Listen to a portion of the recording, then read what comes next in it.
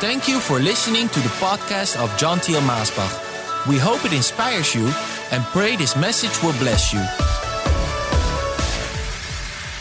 Oh, my dear friends, today I would like to speak to you out of Matthew chapter 17, and this will be the third and last part of this message. Oh, I think it's such a wonderful message. It has blessed me so much. Yes, and if you would just take a little time yourself to read those verses again and maybe let the Lord himself speak in your heart and let Jesus be revealed in your heart, then I think it would bless you even more. But let's go to this final part, which I believe is one of the most wonderful parts of the whole message because it talks about Jesus. We talked about the voice of the Father and how terrifying that voice is. And let me tell you, if you read the Old Testament and you see when God came down on that mountain or when he spoke, oh, his voice is like thunder. And it brought such a fear on whoever heard that voice, and they would be flat on their faces, just like Peter, James, and John, who were with Jesus on the Mount of Transfiguration, the Mount Tabor. And on that mountain, as they were there, all that glory, well, I think a measure of it, came out, and Moses was there, Elijah was there, and a bright cloud covered them, and the voice of the Father spoke. And it says Peter, James, and John, they were flat on their faces, terrified. Oh, I remember such a moment in my life that I was just so terrified because I felt like God himself was standing behind me. I don't know if you've ever had that moment. It's not a wrong thing to experience, where that holiness, that presence of the awesome God, the absolute God. But I tell you, to live like that, with that presence around you in that way, I know some would say, I have that. But let me tell you, oh, when God, the absolute God, comes near in such a way, the Bible says he isn't even able to do that because we all would drop dead. Mortal man cannot stand that awesome presence of the holy God. So he comes in a measure, or he comes in a veil, I should say.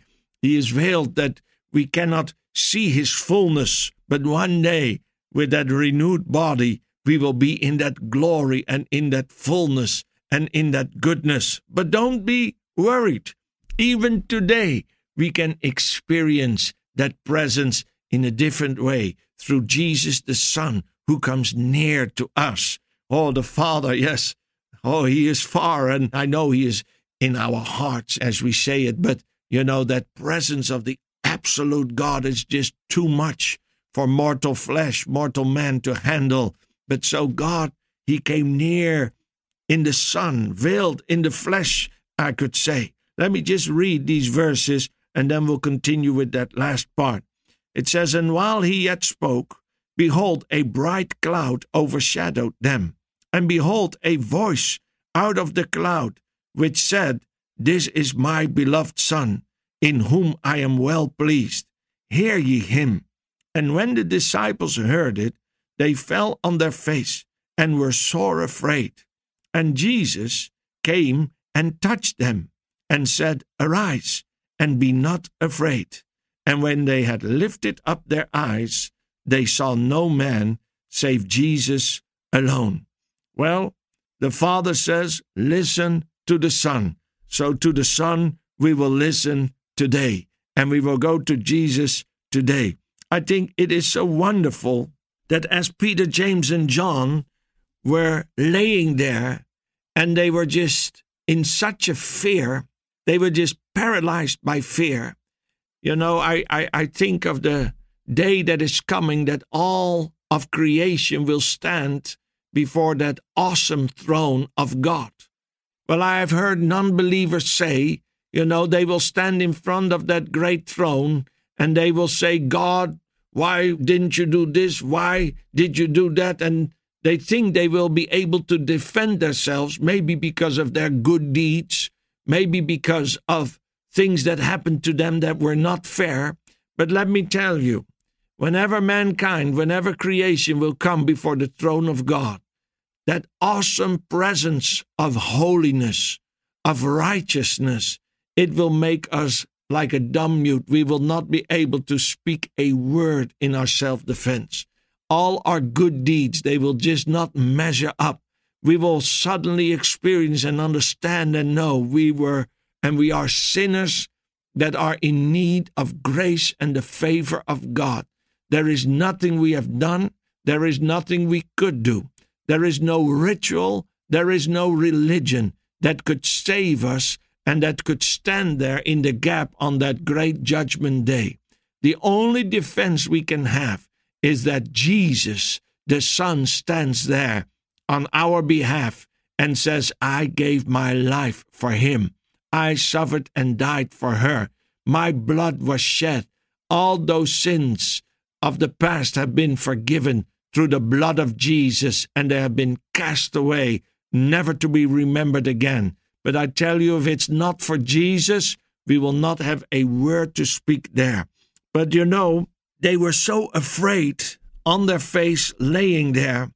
And if that would be the end of the story, as it really was in the Old Testament, what more could we do?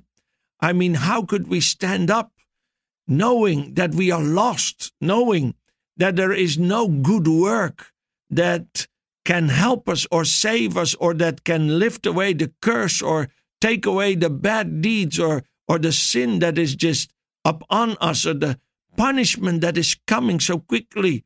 The Bible says that the punishment of sin will be death, and there is nothing we can do to get out of that, to pay or to do a ritual to get away with it.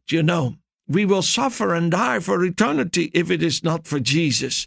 But then here it says, and I'm so excited when I read this story as it is written in so many different ways in the Bible, telling the same principle. It says, Jesus came near. Oh, hallelujah. Jesus came near. We could not come near to God. So God came near to us in the Son, who became flesh, veiled with flesh. And in that way, he came near to us. I couldn't lift up a finger in my own defense. I couldn't speak one word in my own defense. But Jesus came near. I must think of the story of Joseph. Wonderful when he reveals himself to his brothers. And he says, it is me, Joseph. Well, the first reaction is they just cannot believe it. I mean, they sold him so many years before into slavery, and they would think that he would be dead by now, or that he would be somewhere in prison or somewhere serving as a servant, but to be the prime minister of Egypt standing there before them, they just could not comprehend that or believe it. So he says to them, it is me, Joseph, who you sold into Egypt. I mean, he gave like a secret code for them to understand that really is Joseph. I mean, who else knew that they sold him? They hadn't told a soul about it.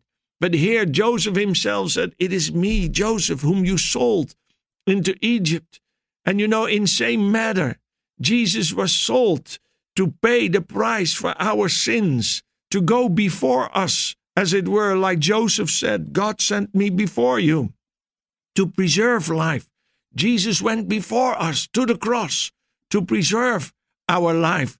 And Joseph said, it's me, Joseph. And it says the moment they hear that, it says they take a step backwards. Fear comes upon them because Joseph is standing there as the prime minister with all his power. He could tell the guards, take these men away and kill them, and that would be the end of it. But Joseph's heart was not like that, just as Jesus' heart is not like that. There was love and compassion and forgiveness in Joseph's heart, and that's also what is in the heart of Jesus. And so when they move backward away of Joseph, it says Joseph came near to them, and he says, come near to me, and he embraces them. Oh, how wonderful. There is that reconciliation. There is that forgiveness. There is that wonderful moment that finally that burden of regret and of sin that is upon them for all these years is taken away. And so here, Jesus, it says he came near to them. I'm so glad that Jesus still comes near to his creation today. My dear friend, wherever you are listening to this podcast, maybe in the car or to this radio program, maybe somewhere in a home or at your office, I tell you, Jesus can come near to you right there where you are. Maybe you say, yes, but John, he is not here in the flesh anymore. Oh, praise the Lord for that. We don't all have to go to Israel where we have to stand in long lines, maybe to have a few seconds to be able to see a glimpse of him as he is there in the flesh in one form. He is everywhere now, and he comes near. I've heard so many testimonies all over the world, especially in the Middle East, where Jesus is coming near to people who have an open heart, who have a longing to know the living God, who have a desire to see God move in their life, and who want to serve him. They don't want to serve idols. They don't want to serve dead gods. They don't want to serve statues. They have a longing to come near to God, but it is impossible for them to come near to God with all their sacrifices, with all their prayer. It's just impossible for them to come near to God. So Jesus comes near to them. So God comes near to them in the Son. And we see that and we hear that story all over this world, how Jesus is coming near to people, and he wants to come near to you, my dear friend. So the first thing we read here is, it says, and he comes near to them. Oh, how wonderful. You know, he comes near, and he's even closer than a brother. He comes near, so near that he comes to dwell in our hearts. And this body of ours becomes the temple of the Holy Spirit as he dwells within us. Oh, how wonderful, never to be separated from him. Oh, how wonderful also to look forward to that day that this body of flesh will be put away and we will receive a new body, and then we will be in the fullness of his presence forevermore. Well, you know, the next thing it says is, and Jesus touched them.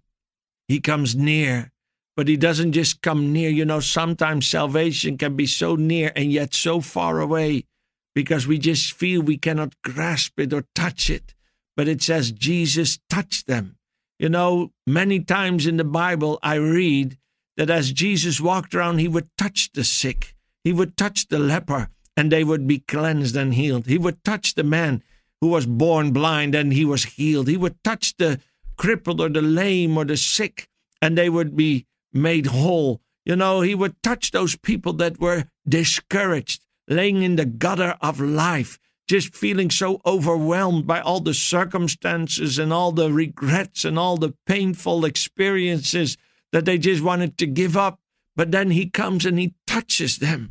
And one touch of Jesus, I tell you, his virtue flows out of him. His life flows out of him into you whenever he touches you.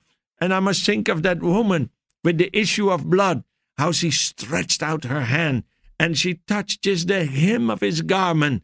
And when she touched the hem of his garment, it says power of Jesus flowed out of him into her.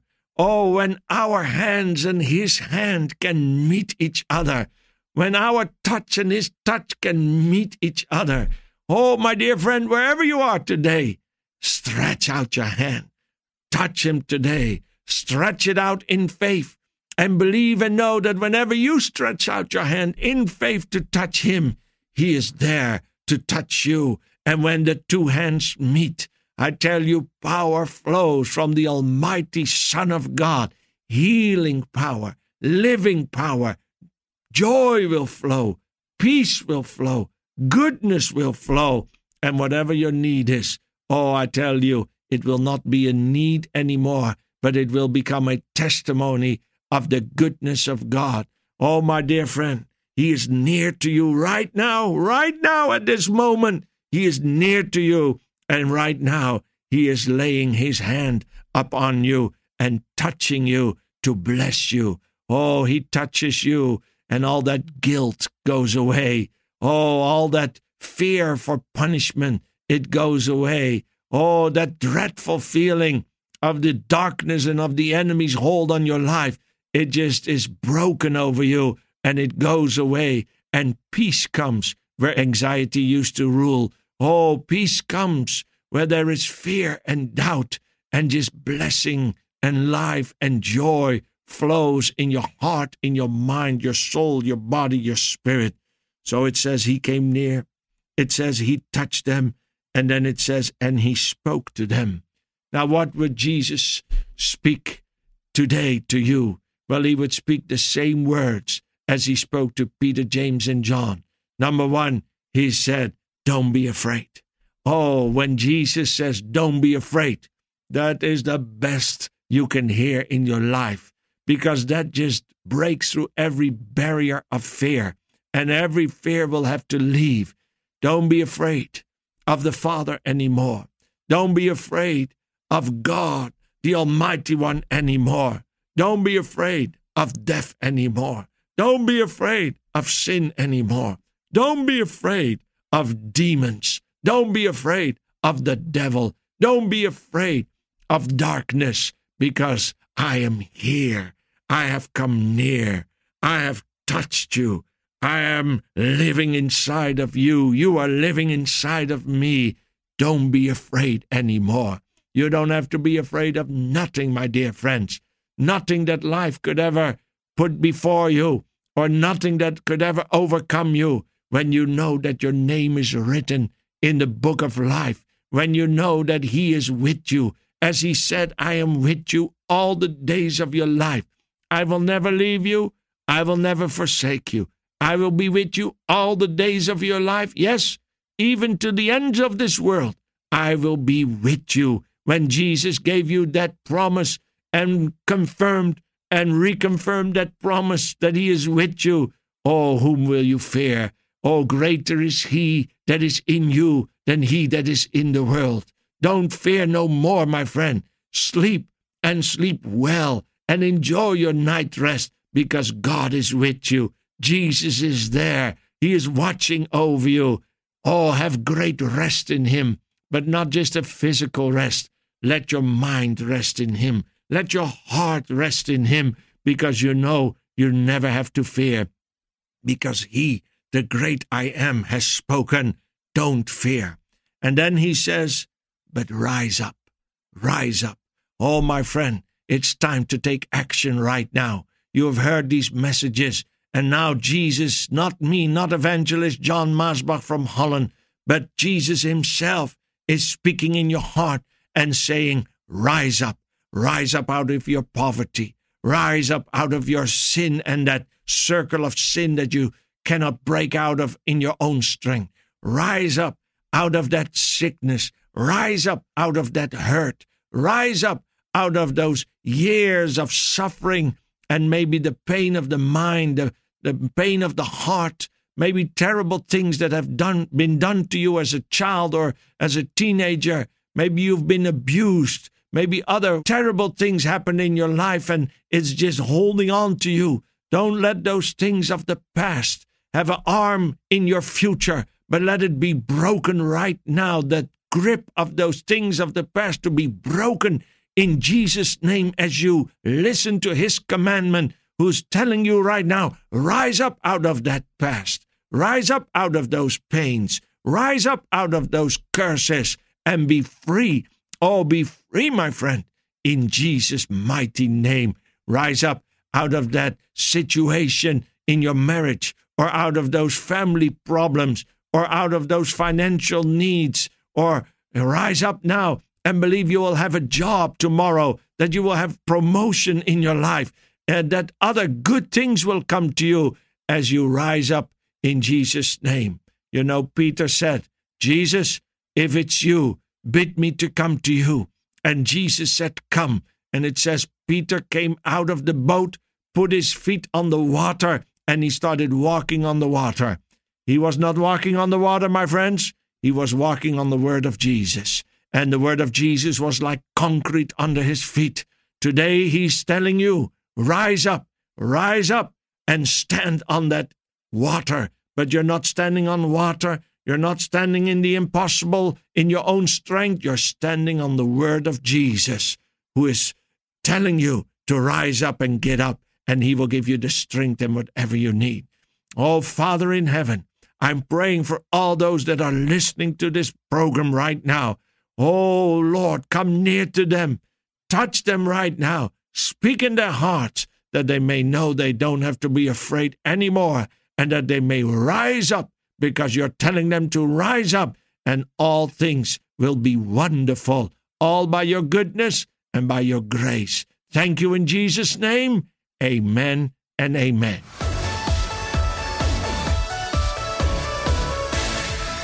Thank you for listening to this podcast. Do you wish to listen to more messages? Go to themessagestation.com. Also visit us at maasbach.com.